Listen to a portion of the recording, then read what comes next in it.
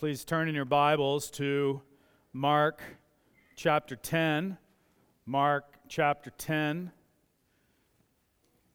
beginning in verse 13. The Gospel of Mark chapter 10. There's a blue pew Bible there that you can use, or you can look on your phone. Read the Bible there.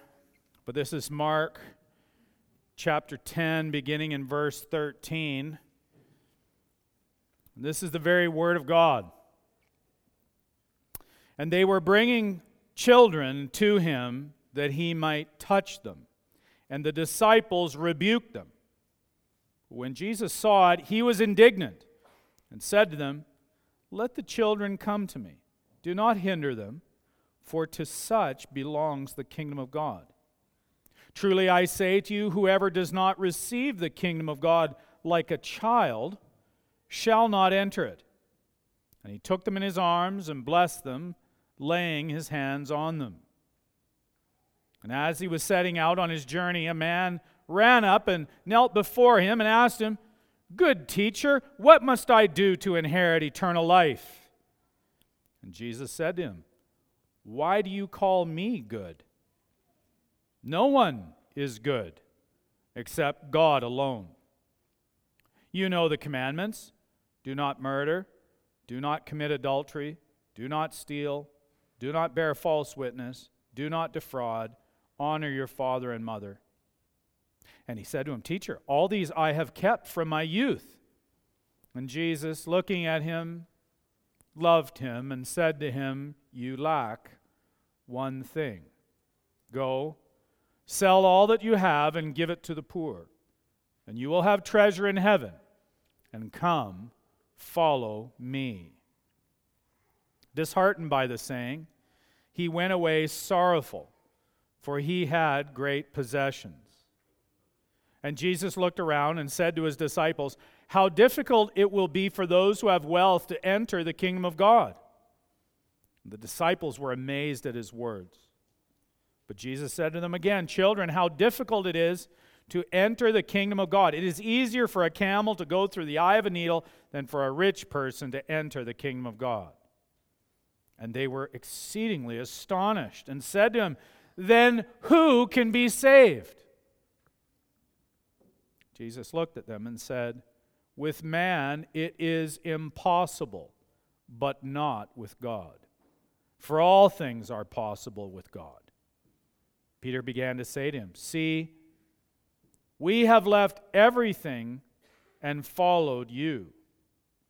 Jesus said, "Truly I say to you, there is no one who has left house or brothers or sisters or mother or father or children or lands for my sake and for the gospel who will not receive 100-fold.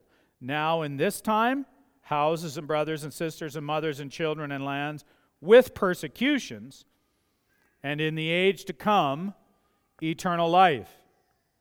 But many who are first will be last, and the last first." May God add his blessing to the reading of his word. Would you pray with me now?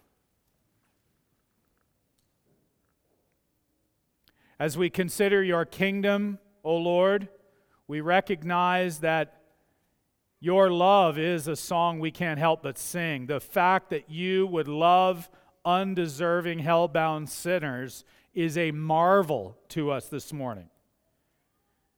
We thank you, Heavenly Father, for the gift of your Son, Jesus Christ, without whom there would be no hope.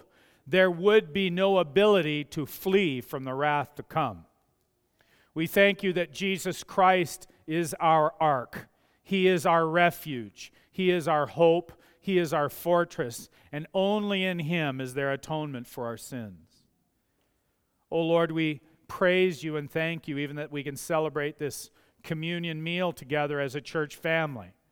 I pray that those who have not participated and those who are strangers to this grace, I pray that they would flee from the wrath to come and believe on you, even looking to you for salvation. Lord, we pray that you would, according to that salvation, also give what you have promised, namely comfort. Comfort to your children. And Lord, we pray for those in our midst who are grieving. They're grieving the loss of loved ones, the death of loved ones in youth and in old age. And they're in a time of great lament and sorrow. Lord, we recognize that the wages of sin is death, and death is unnatural to us. But we do pray, Lord, that even the reminder of the brevity of life would point us to Jesus Christ, and we would all with urgency follow hard after Christ, knowing that in Him there is life eternal beyond the grave. Heavenly Father, continue to comfort our congregation, even as there are many who are sick and struggling, who are seeking to persevere in the midst of many difficulties, whether financial difficulties, relationship hardships, working through difficult marriages, working with difficult family relationships with children, whether kids at home or even adult children and adult siblings. Lord, there is many things where we look to You for help. At times, we feel so helpless, and yet, Lord, You are there. Help us to appeal to You as we do now. Lord, even as we look at the state of our world and this society, we can see these things and be very disturbed and discouraged. We do pray that You would cause even our Prime Minister, Justin Trudeau, to repent of his sins and to flee from the wrath to come. We pray the same for our Premier, Daniel Smith, and for our Mayor, Jody Gondek. We pray, Lord, that they would be symbols of those who are under Your wrath, and yet they have come to their senses, and that they repented of their sins, and that they would believe, and that they would bow the knee to Jesus Christ as Lord. Lord, that would be a day of rejoicing for us all, because we are concerned about their souls, as we are concerned about the souls of the many millions in this country who are dying and going into a Christless eternity. Oh Lord, make us bold in being able to declare and testify to the gospel of Jesus Christ. Grant that we would not be cowardly, that we would speak, that would be our top note, that would be the most important thing that we declare to others, is the gospel of Jesus Christ. Lord, we pray that You would empower us with Your Spirit to that end, that in testifying to the Lordship of Jesus Christ, we would hold back even the powers of darkness that seem to swell ever increasingly.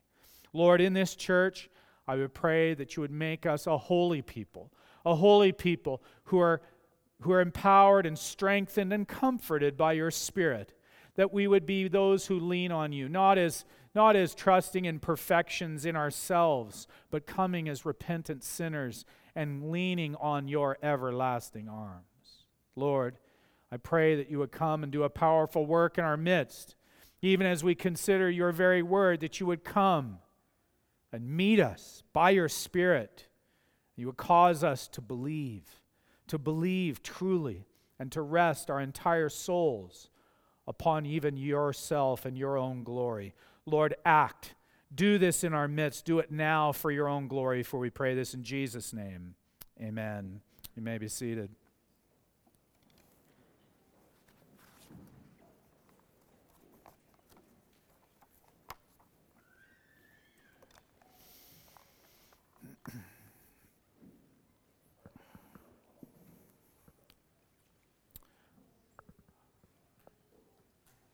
Well, I've had a couple of guys make a comment to me this morning that it seems that with all my competitive nature, I am upping my game because I have come here this morning wearing khakis and as opposed to blue jeans.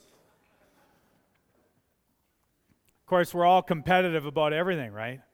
We're all trying to make advances. So maybe now, as one guy said, I'm looking a little bit more urbane. Thank you, Alan. Yeah, that was great. I'm really striving here. But we all do it. We all are looking out for number one. We do. Nobody wants to be in the last place. We're all competitive. And there is a sense, there is a competitiveness, I think, that is rooted in human experience. And it's rooted in actually a good command, even the command that God gave to Adam and Eve to subdue the earth. They weren't just to sit back and do nothing. They actually had to strive and move forward and to take dominion over the entire world. But of course, because of Adam's fall, then that competitiveness, that drive to expand and to get out there and to take on more and more territory, well, it became tainted by sin. And it was the first sin of actually taking what God had forbidden. So even in that, there was this expansiveness, this competitiveness, if you will, but it intruded on what God had forbidden. And that was the first sin. Well, this competitiveness then is something that I think all of us have. All of us are on various ladders that we are trying to climb. All of us are using various measuring sticks by which we measure ourselves. Are we thinner or have put on more weight than last year? Or what's the bank account? Is it lower or higher? Does the neighbor have, what kind of car do they drive? What kind of car is in my driveway? We compare ourselves. We use measuring sticks. We look at all of these things, and we're competitive about all these things. But then what about how we relate to the kingdom of God? Where is our competitiveness there? And in this passage, both with Jesus in this encounter with the parents and the children and the disciples, but then also with the rich young man, I think this issue of competitiveness comes into play quite vividly. And what I think we're going to find is that Jesus preaches the last place gospel. The last place gospel, and that's the title of my message. We see there as we begin in verses 13 and following, we notice what I think is the good kind of competitiveness. It's the good kind of competitiveness that you see with all parents. All good parents, anyways. Good parents want what's best for their kids. That's what they want. So these parents were bringing their kids not to the top coach, not to the top teacher, but to Jesus himself to be touched by him with his miraculous touch. Now the disciples, we see there in verse 13, the disciples did what? They rebuked them. They rebuked the people. They rebuked the well-meaning, competitive parents.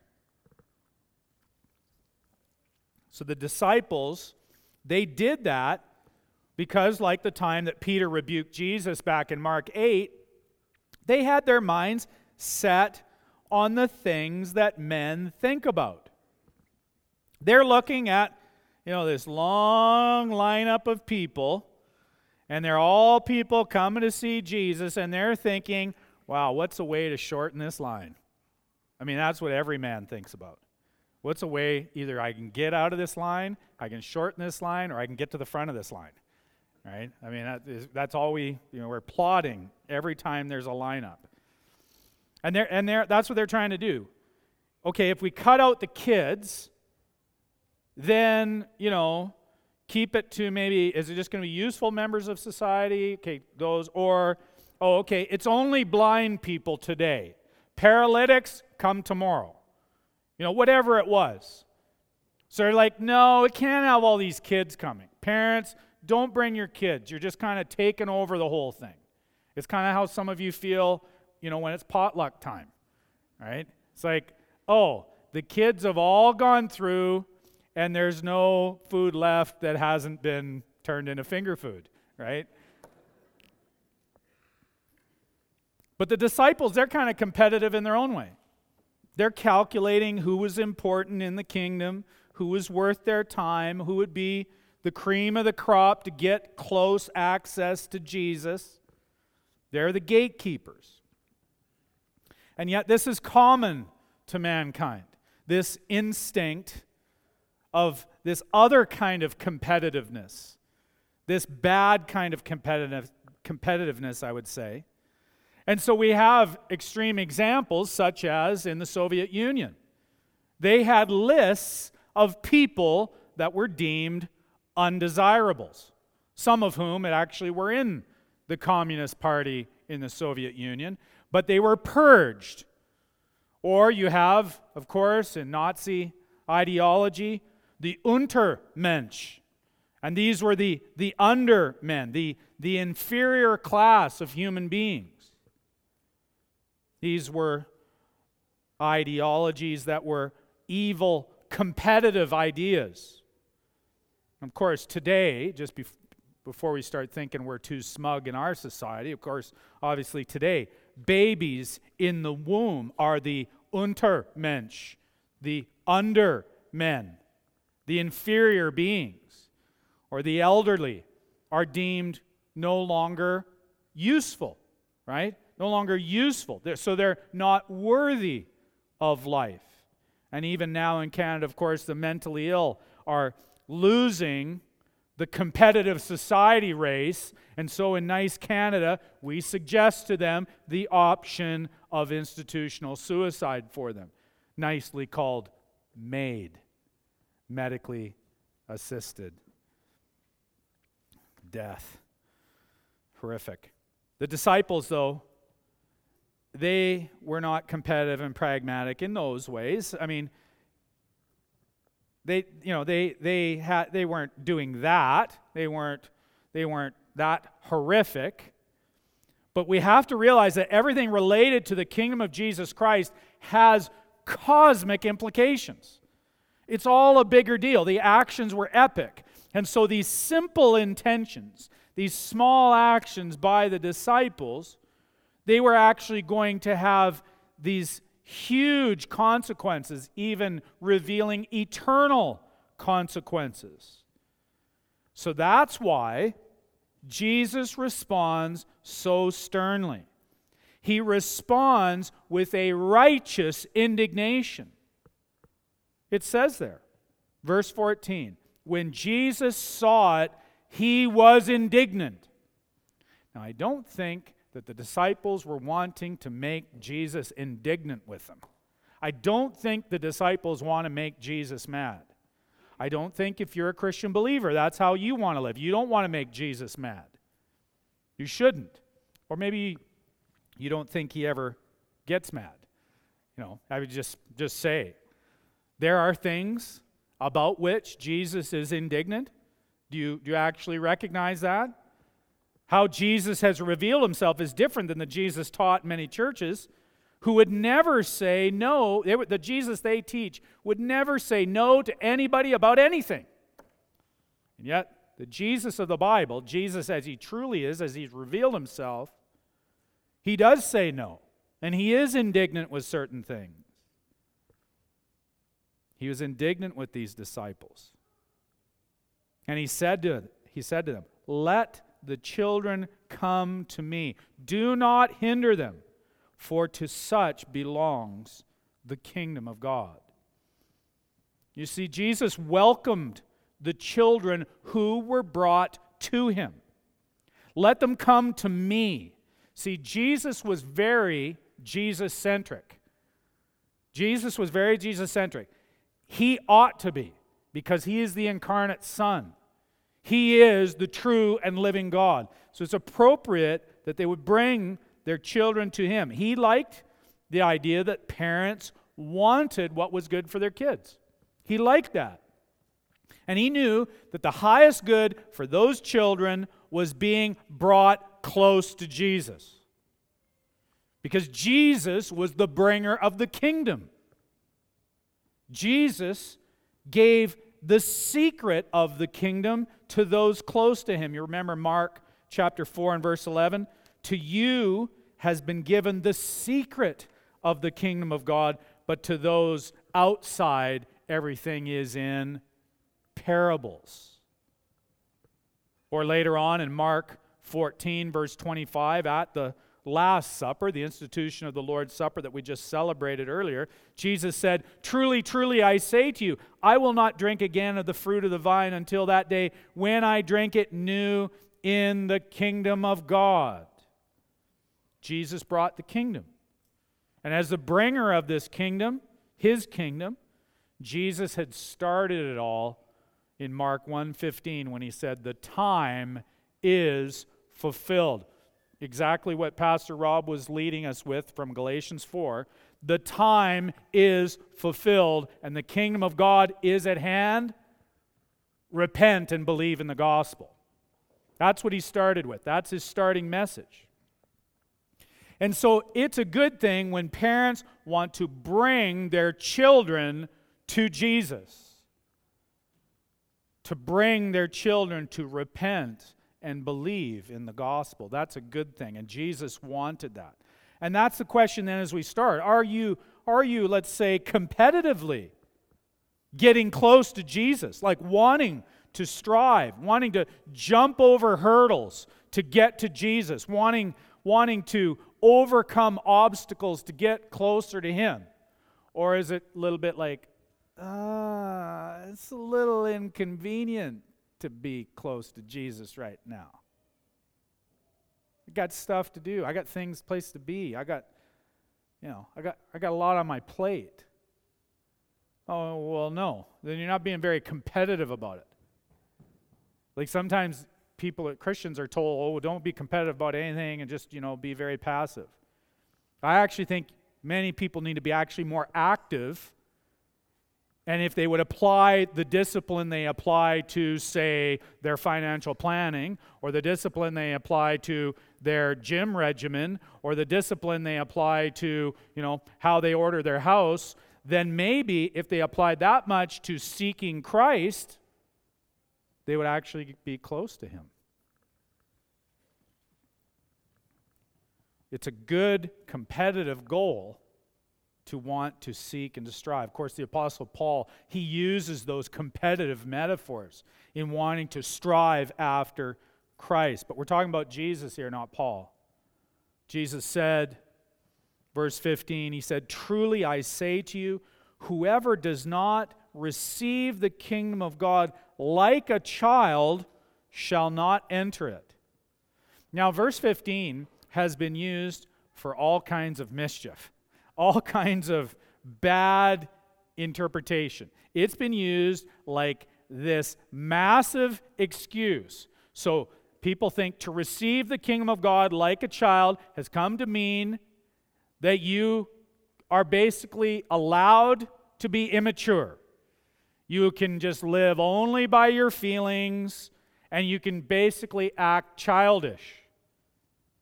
And that's how so many of the churches in the West have become.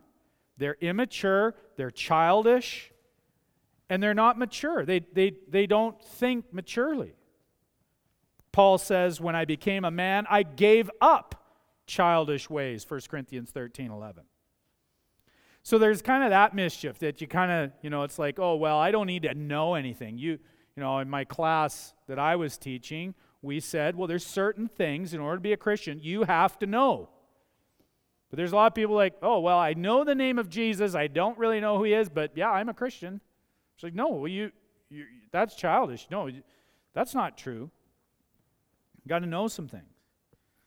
So it's not like a child in that way. But the other mischief, I would say, that's applied here is the idea that children receive the kingdom passively and they don't have to believe for themselves. Children have to believe too. They don't just then. He doesn't say to receive. Yeah, you are a child. It's like a child. It's an analogy. It's then that simile using like or as, like a child.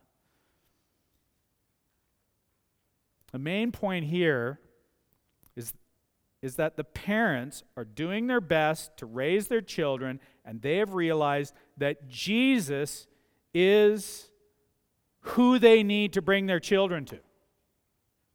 They need to bring their kids to Jesus.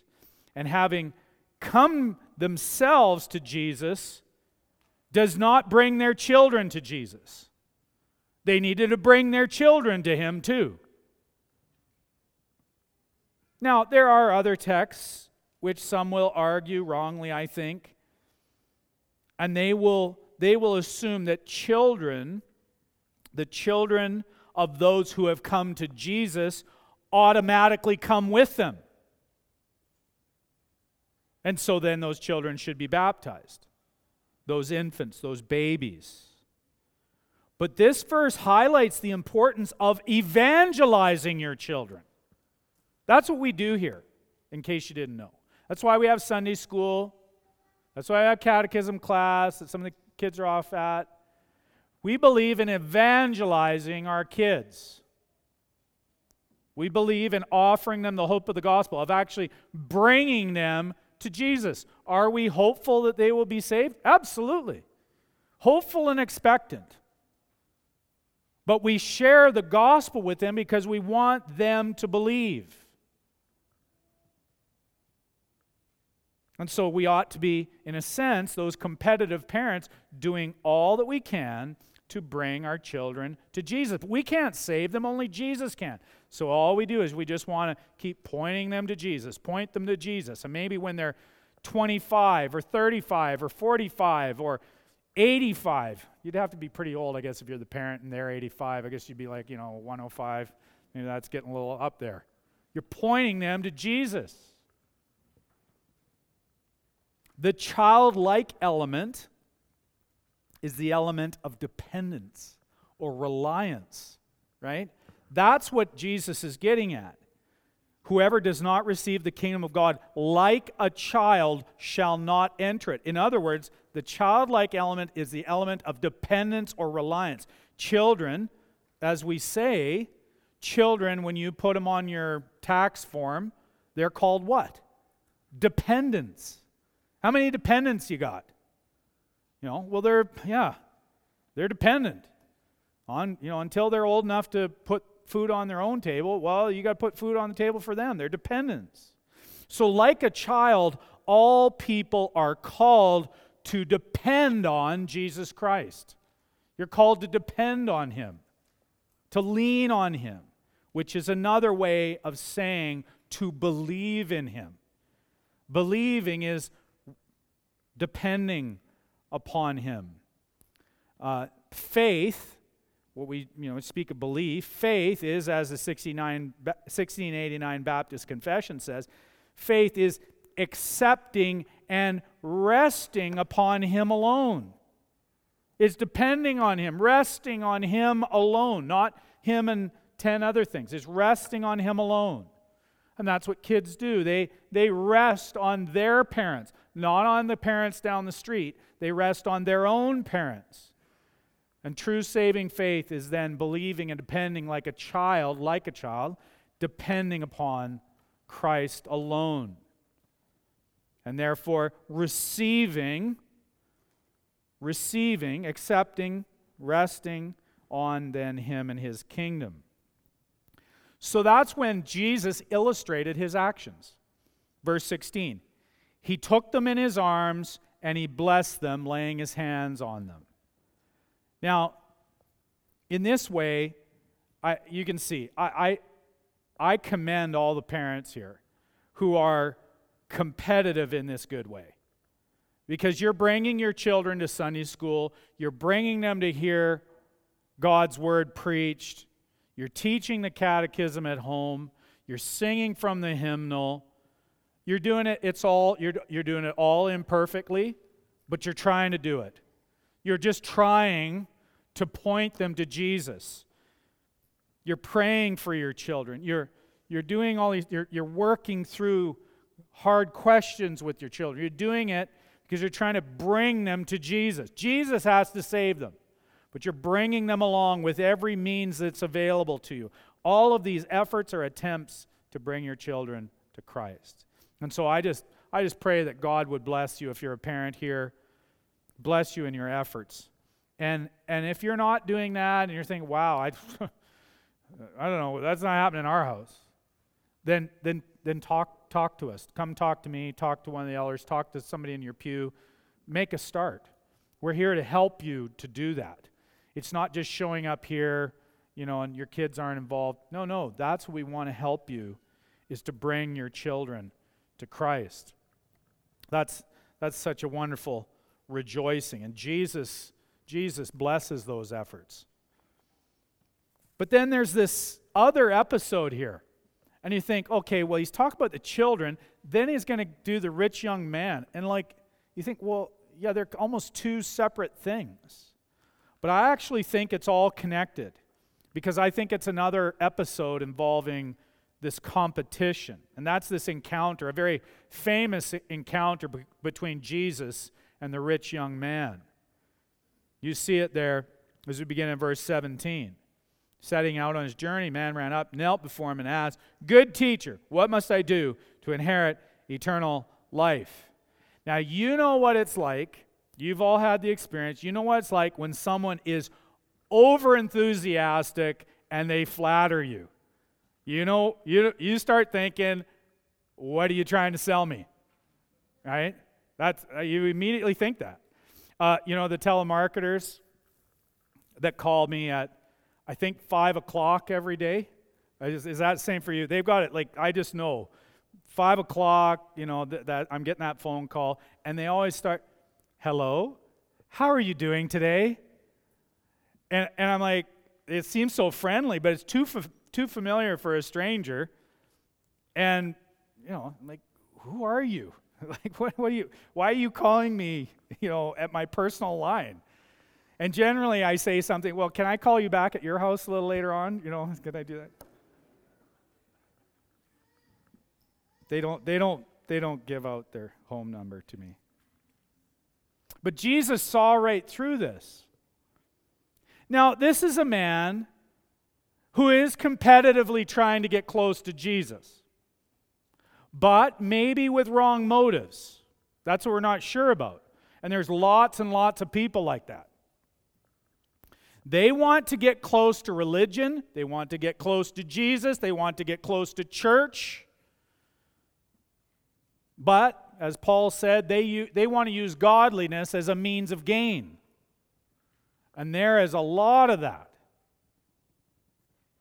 So this competitive young man, he's like, oh, that's the guy from Nazareth. Hey, I want to get your autograph.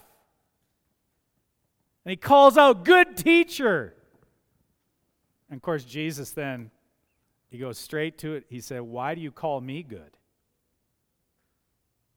And with that question, why do you call me good?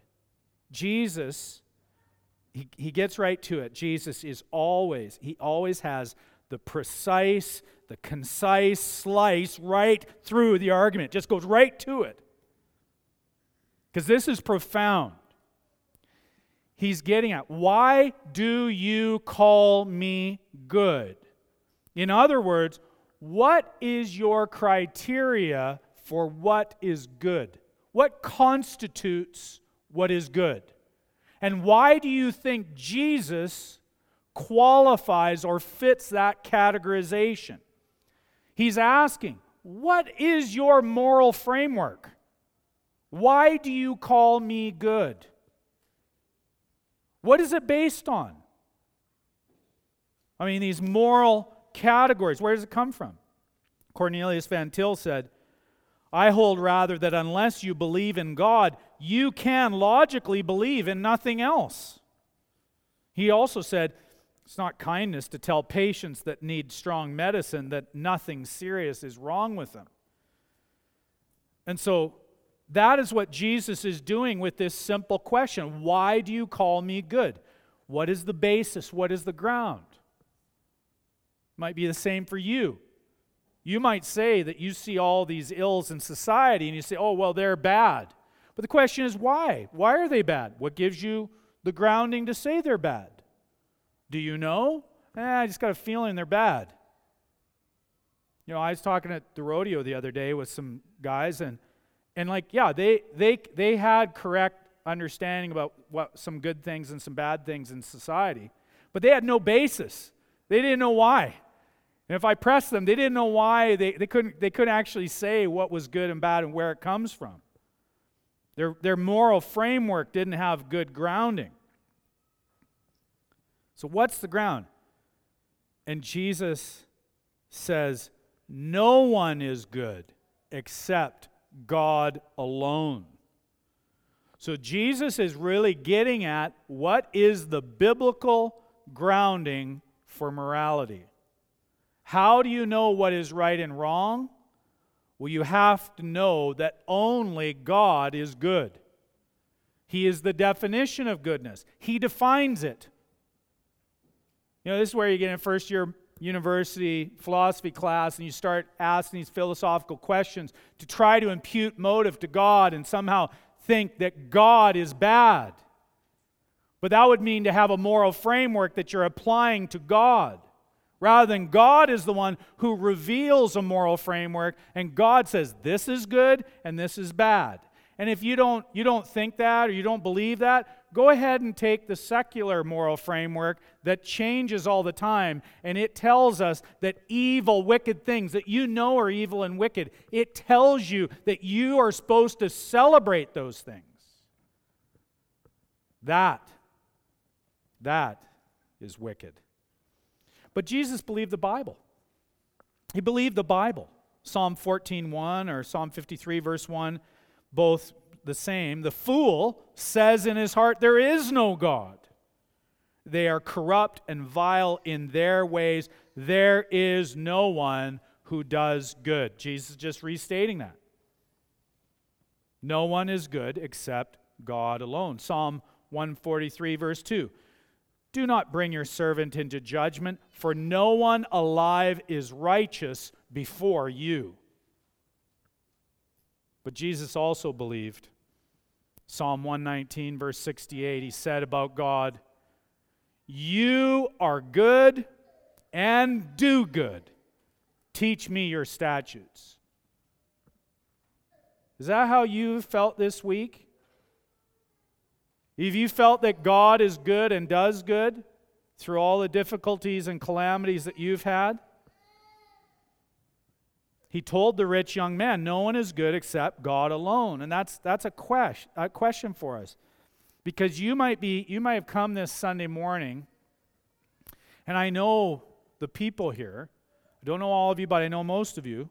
I know the things that everybody's going through. And my guess is that there's been instances where you've doubted it a little bit because things haven't been going very well. You've doubted whether God is good. You know, maybe there have been things, as we have heard from our church family, maybe there's been some things that are downright tragic.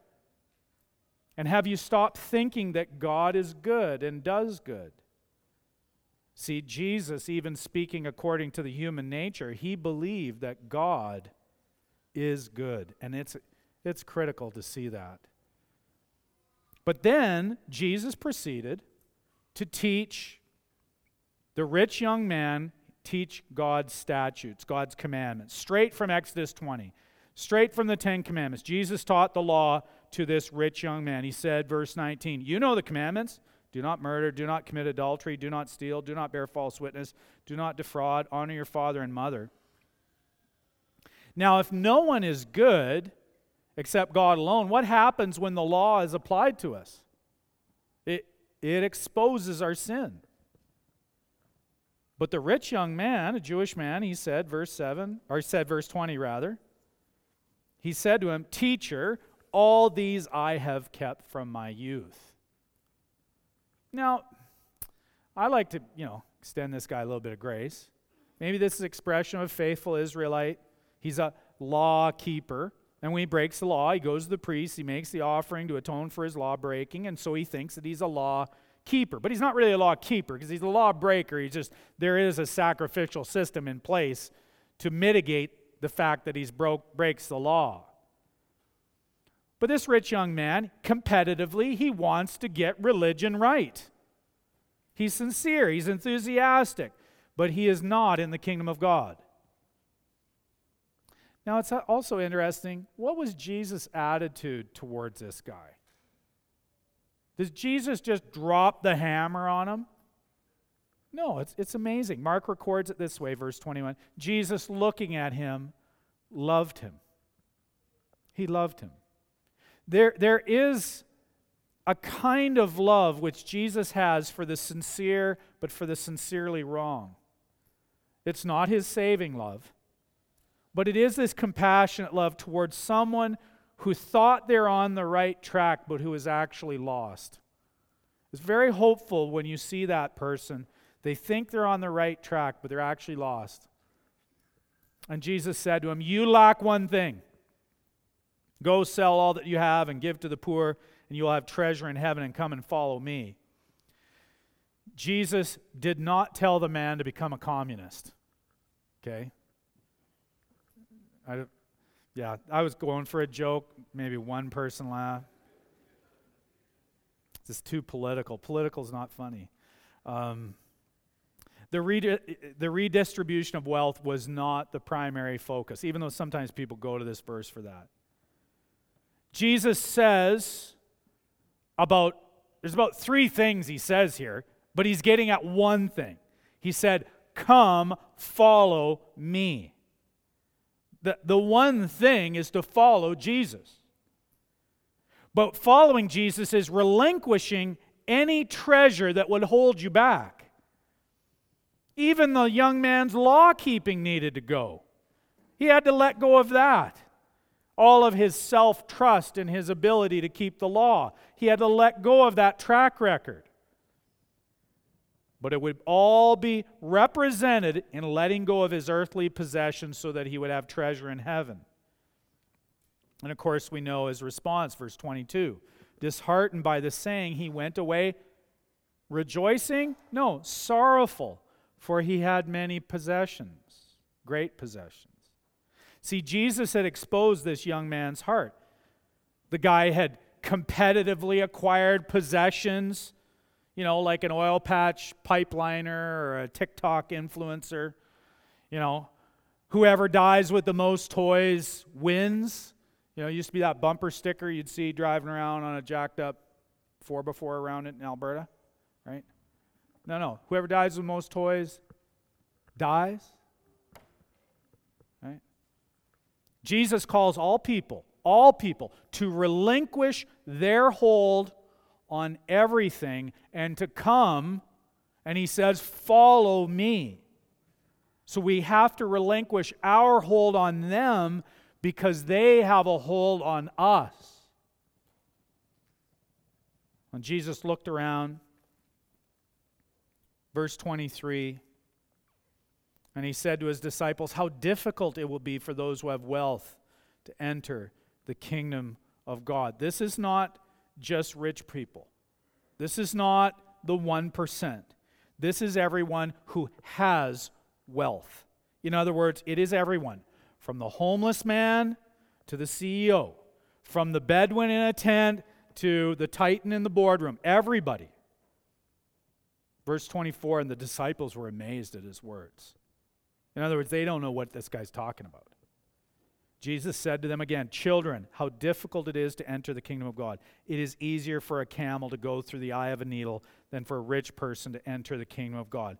The point, and it's not, if you've heard that little illustration about the camel in the camel gate in Jerusalem, he's got to go camels go down on their knees to express their humility to get in. That's all bunk. The point is that it's impossible. That's the point. Camels don't go through eyes of needles. It's impossible. The things that we possess and that possess us make it impossible for us to be saved because we're clinging to this life. See, we have to be very clear now how shockingly universal this is. It's impossible for anybody to be saved.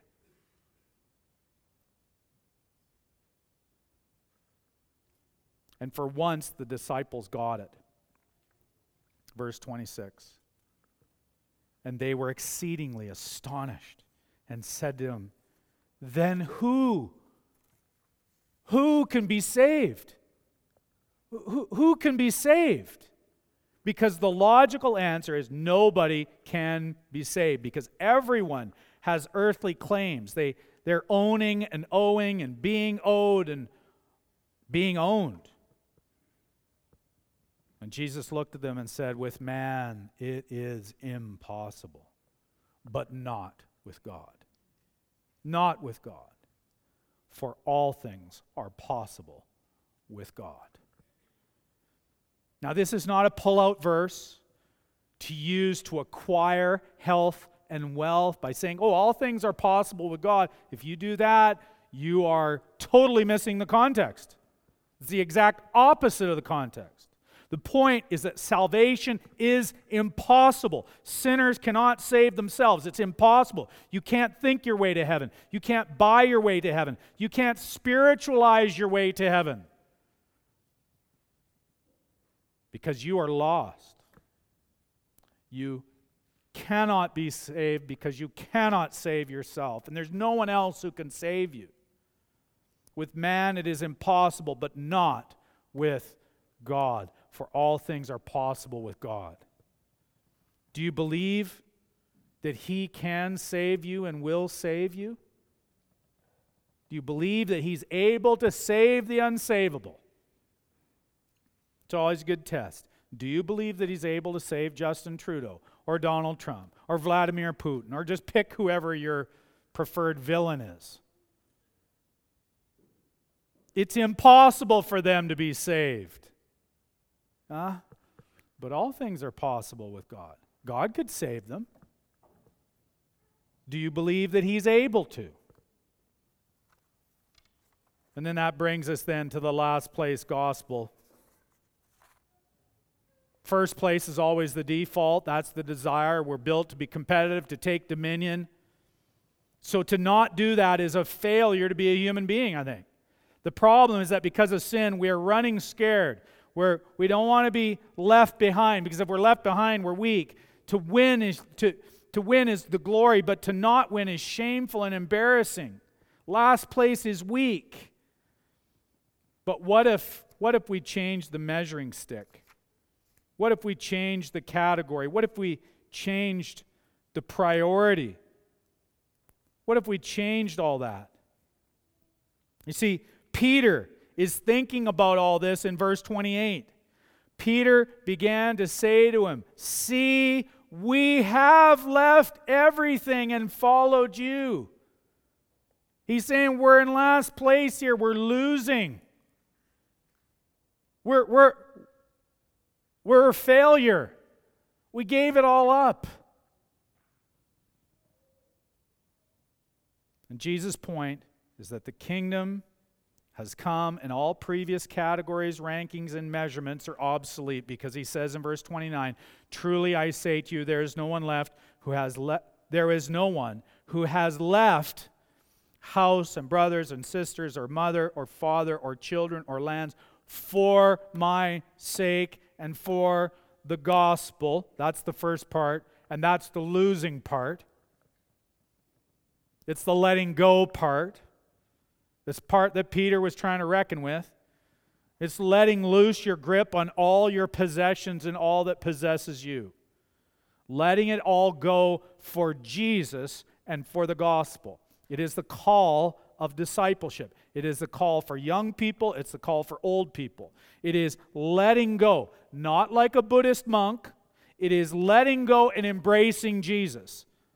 It is, as Revelation 14:4 says, "These are the ones who follow the Lamb wherever He goes." He goes right, you go right. He goes left, you go left. He goes forward, you go forward. He goes back, you go back. It's not, "Oh yeah, well I'm going, but just a second here. I got some stuff." No. Jesus promises abundance. He says of those who have left everything that they will receive, and they will be receivers. He says in that first clause of verse 29, "Truly I say to you, there's no one who has left," and then there's the list, "for my sake and the gospel." He says then the second part, verse 30, who will not receive? So you've left stuff, you're going to receive stuff. What are you going to receive? 3 things. This is what you're going to receive. First, they will receive 100-fold. Now, in this time, houses and brothers and sisters and mothers and children and lands. Did you know that when you believe in Jesus Christ, you immediately gain a family that you didn't have? That every house of the Lord that worships Jesus truly is a place that is welcome to you? That every country you go to where you hear the sound of the gospel, it feels like home? You get all of this in this life. It's amazing. The elders were just talking about it this morning. You can have a death in the family, as many of you are grieving even this morning. And yet, you've got all this family. You've got all this family supporting you, coming around you. And you've got that when you believe in Jesus Christ. That's the first thing you get. That's the first thing you receive in this life. Secondly, it will come with persecutions. That's part of the deal.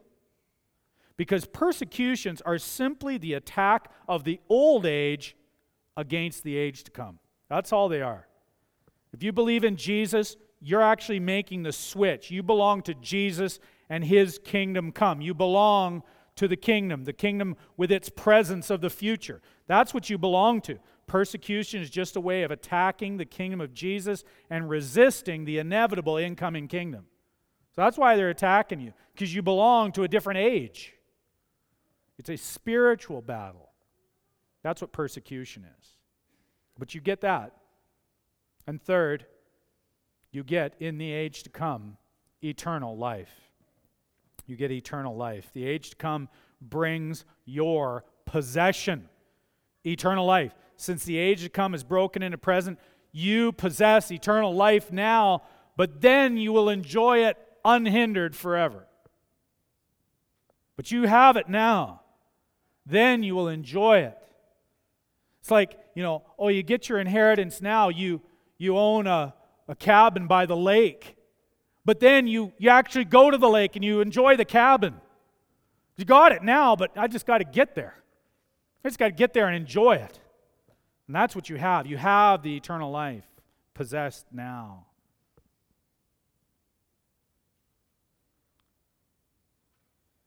It's a profound truth of belonging to the age to come. And that's what we should all seek, and to shed any weight of hindrance that would hold us back from seeking His kingdom. But in the meantime, this will mean that we will look like we are in the last place on earth. We'll be the losers. Paul even said he was like the scum of the earth. That's how he's viewed. But Jesus was very clear about this. His last place gospel. It's not saying we aren't competitive, not saying we strive, not saying we offer the work of our hands as worship to God and seek and strive in this life. But it is, comparatively, we are not in first place in this life because we want to be first place in the life to come. Verse 31, but many who are first will be last, and the last first. In this time, in the age to come, the overlap of the ages, the now and the not yet. We have the blessings with trials now, but the blessings with no more trials then. And Jesus' last place gospel is the gospel of the kingdom. We ought to be competitive in seeking Christ in the age to come. I mean, again, I've said it a few times over the years, but really, how often do we meditate on heaven? Really, you, me, this week. Thought a lot about it? Not much, probably. Just if you're like me, you're thinking about what's in front of your nose. But then that is where we're going. That is our destiny.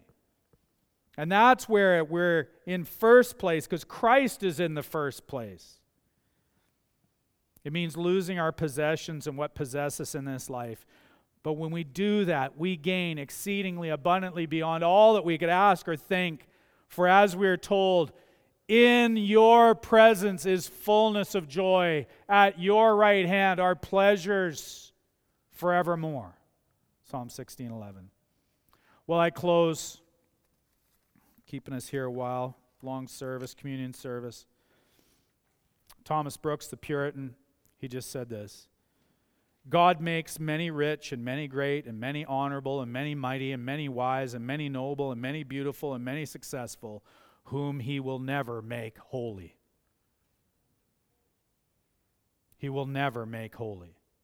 But in making you holy, God has made you spiritually great, spiritually rich, spiritually honorable, spiritually wise, spiritually beautiful. Holiness is a singular fruit of God's special love and favor. That's what it means to be put in the first place. You have then that distinctive. And so, as we bring our children to Jesus, as we seek His kingdom come, as we seek competitively to be close to Jesus, let us let go of what possesses us, what possesses our hearts. Let's be open-handed about these things.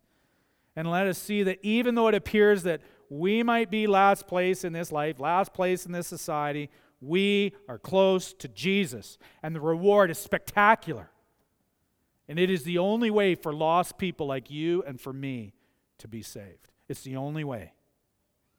Because all things are possible with God. Oh, praise be to Him. Let's pray together. Almighty God, I ask that you would do the impossible and you would save many today. Save them because we can't save ourselves. Glorify yourself. We ask this in Jesus' name. Amen. Please stand as we worship this true and good God. I invite you, if you need counsel, you need just a word of encouragement, you need to talk to a pastor, you can come and talk to me afterwards. Just in the sacristy, you can come up by the piano and just talk to Jared Carey, and he'll get you sorted for coming, and you can have a short talk with me, or you can talk with one of the elders, or talk with anybody here.